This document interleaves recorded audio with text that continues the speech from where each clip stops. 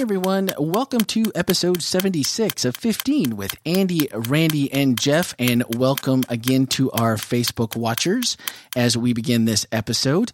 And this past week, if you didn't get a chance to or are not in town, you're someone that maybe watches from afar online, things of that nature, we had the barn party and upcoming on the Facebook feed and other social media in the coming days. Check out some of the pictures and the fun that was had this past Saturday afternoon/evening at our annual barn party, and just make plans that about this time every year this happens. And November 10, actually.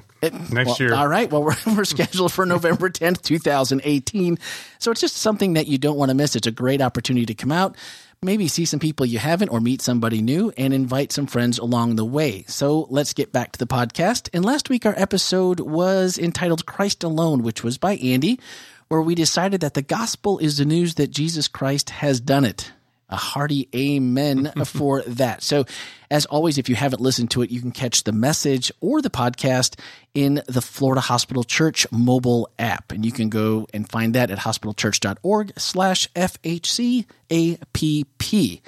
And this week, to the glory of God alone, when I was watching the message, I was thinking to myself, the final chapter in the series, Andy, I think I saw you tear up just a little bit, but we've basically kind of had our foundations inspected, right? I mean, we've taken inventory of what we believe, what we live for, what we believe to be true and righteous, and we're faced with a task that I'm not sure we often really truly sit down and grapple with. Right.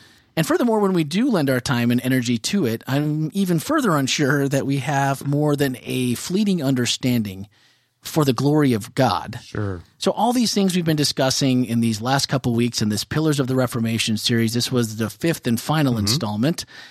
So how do we let these things that we've learned shine through our sin-filled and pitiful lives sometimes for the glory of God? And I as soon as you said that, my head was like, what? Yeah. First, what is the glory of God? Well, and it's really interesting. It's very tempting to go with what Paul says in Corinthians about whether you eat or drink or whatever you do it all for the glory of God, which puts all of it back on us. Great. This should end well. The attention back on us. And so, the glory of God, based at least in this sermon, people may choose to argue with it. That's okay. But it comes from where Moses asked to see God's glory. And so the glory of God is really his goodness. It's who he is. That's what his glory is. Because essentially, we can't really be a part of something if we don't understand it. I mean, we can't do anything for the glory of God. I mean, maybe by accident. Yeah. But I mean, on a regular basis, if we're trying to be intentional about the way we live our lives and how we interact with people and how we shine our light, so to speak, we really have to understand what it is.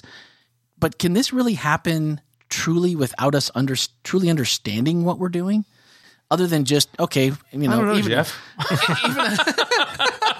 Even the crazy squirrel gets a nut once in a while, right? Sure. It does seem like you would have to have some understanding for intentionality. Okay. Yeah. And what does this accomplish for God? Or does it? I don't know. I think it's. I was trying to figure this out actually while I was Andy. We were talking about this week, and we were saying, this is not an easy sermon because all the other ones are easy. I shouldn't say easy, but they make sense from the standpoint of faith alone, Scripture alone, grace alone. Those are all very.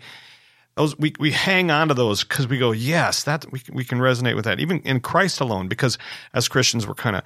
But now the glory of God, it kind of gets all of a sudden the initiation of that, or what you're just talking about is how do we do this, or what does that mean?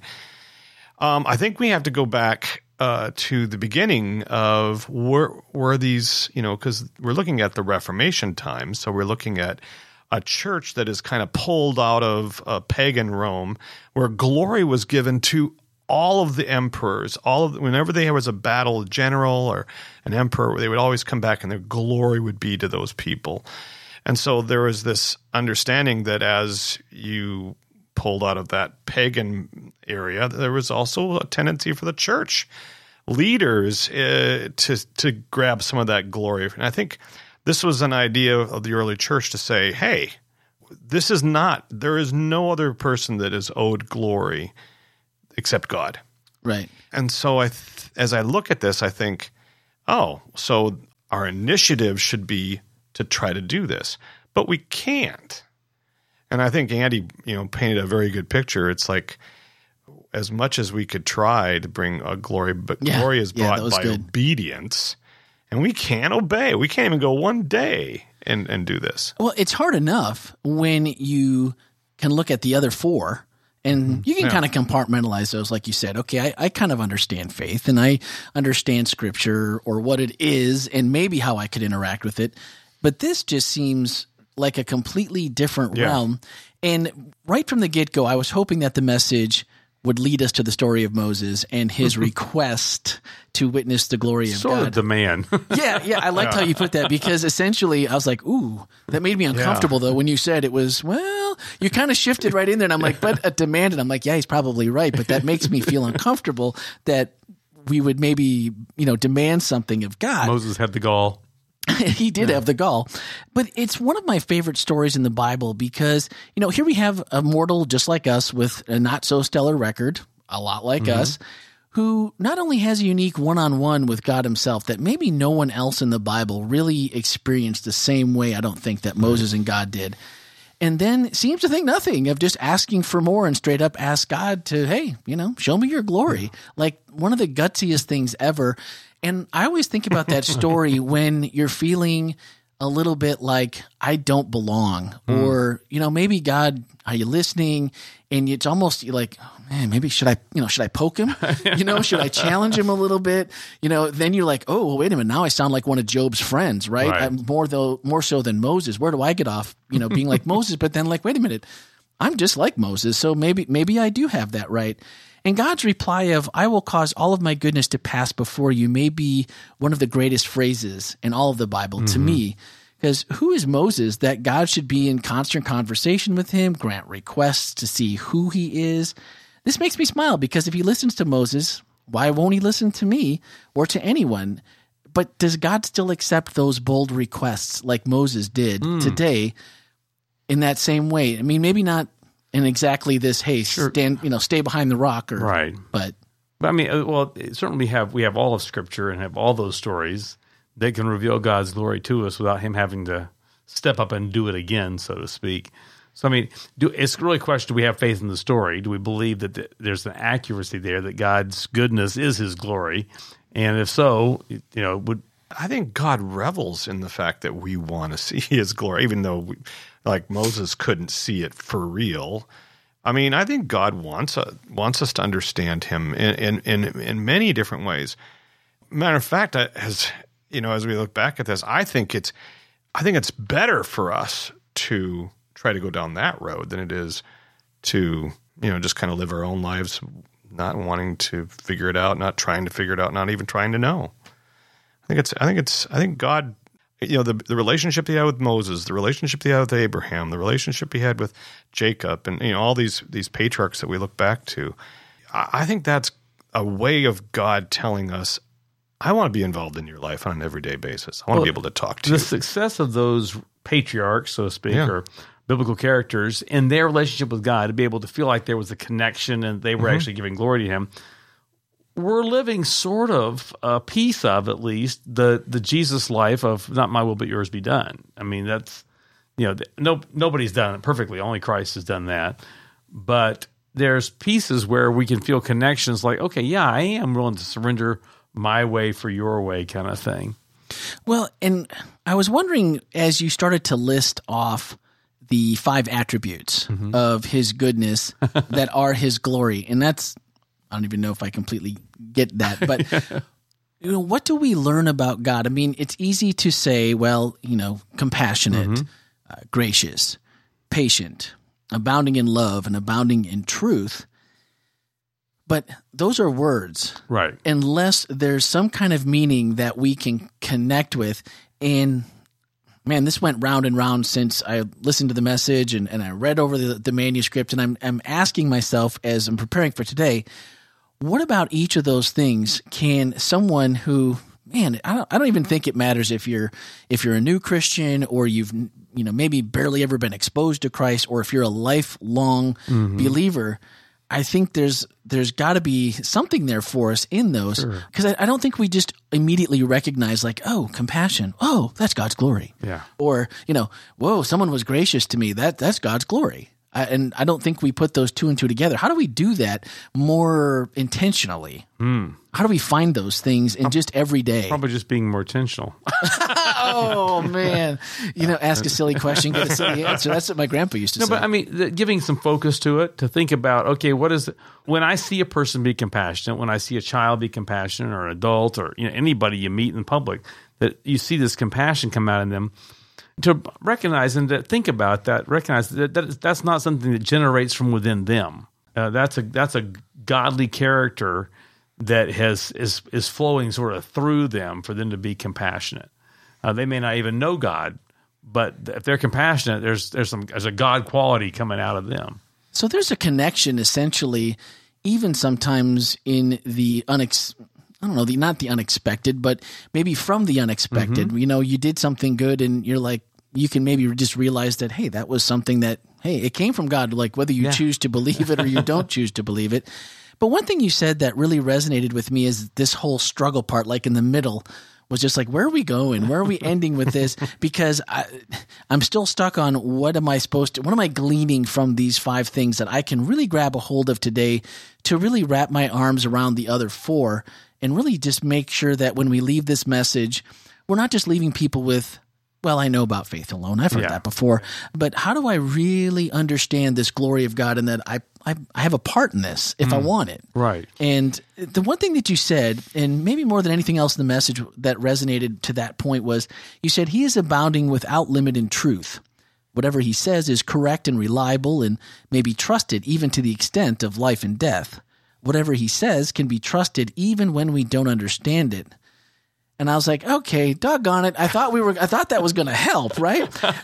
This seems to have so many applications to the journey, obviously faith being the most obvious, but how do we internalize, understand, and then apply that even when we don't understand it? We like the idea. It's very easy for us to wrap our heads around that when good things come to us, that's for the glory of God. Yeah, okay. Yeah, that all makes sense. But when we get the bad diagnosis, when our spouse dies, when there's a divorce, when there's an estrangement, when a family doesn't get along with somebody, when bad things happen, we have a harder time pushing those into the reality that that's for the glory of God as well. And so, let's just think about nature.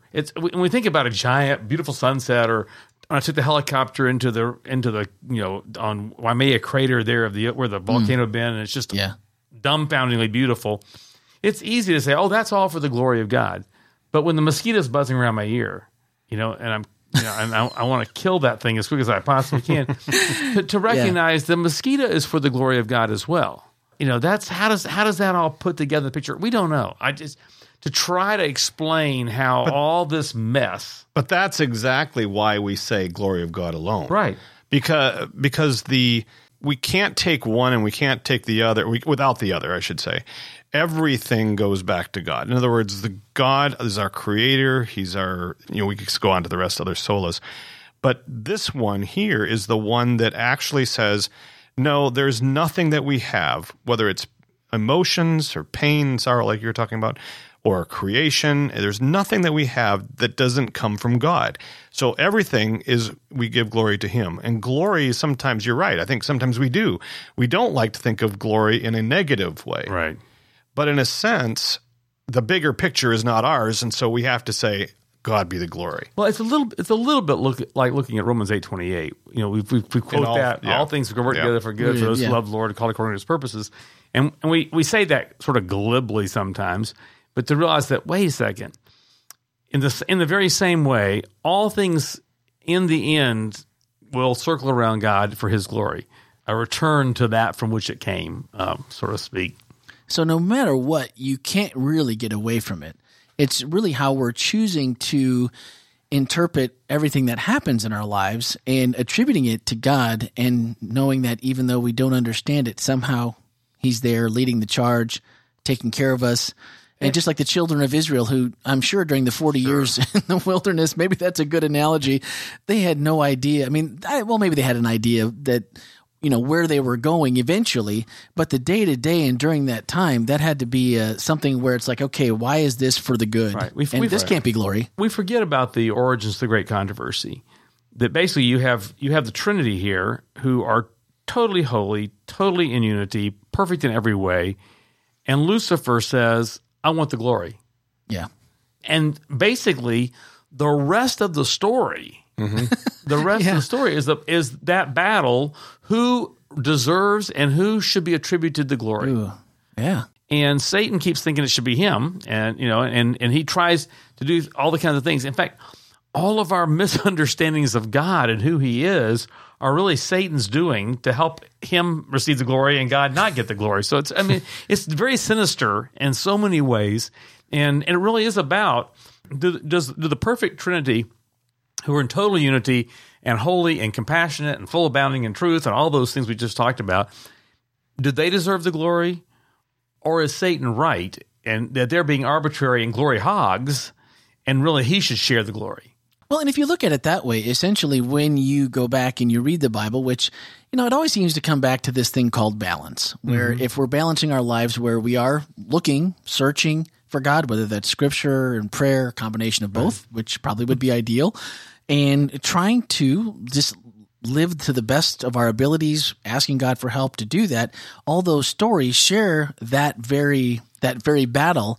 And when we get a chance to see the beginning and the end, it should still give us some hope that, hey, I can't see it because I'm in the middle of it. But if He helped Job, if He got the children of Israel through all this, if He helped Moses, He can help me too. And even Romans 1 would tell you, if you don't know any of those stories, you never heard of a Bible or saw a Bible. More people in the history of humanity didn't have Scripture than did. Right. And so, but in His natural revelation, if you just go out and sit and study a flower or a tree or just watch the sky at night, you're called to something beyond yourself. Yeah. It's something bigger. There's design factors there. Whether you realize it or whether you don't, Right. it's there. And I think everyone feels it, but maybe just doesn't know how to attribute those feelings to an entity or to God or to Mother Earth, if you will, or whatever their thought process is there. And humans are the ones here on our earth that can choose to go for the glory themselves. You don't. Yeah. Well, and that's usually the temptation. Sure. Yeah. Of course. That's the whole thing. Yeah. Well, one of the FHC takeaways from this past week asked, how do you feel about only two kinds of people in the end? Those who say to God, your will be done, and those to whom God says in the end, your will be done. Which do you want to be? So my question to you all this week is, in your mind, is this really just a black and white issue, or is there a touch of gray in your view? So I'm just curious to see where you fall in that. If you have a story or an idea about how that pertains to what we're talking about today or how you see it, you can reach out to us by using the mobile app. Just click on the media tab in the podcast banner, and all the share options are there for you. Finally, from Andy's message, we'll leave you with this. This week, everyone you see is someone God wishes to invite into His glory.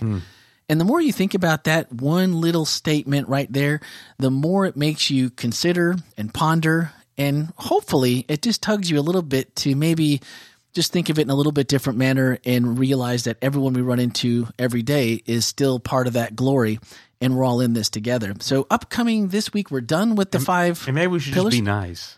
Oh man, probably the best way to go about it. I was in a little cafe in Atlanta a couple weeks ago, and this lady came around. She gave us all hugs, and I said, "That was so sweet." She said, "Well, it doesn't cost anything to be nice." Oh man, there you go. That was great.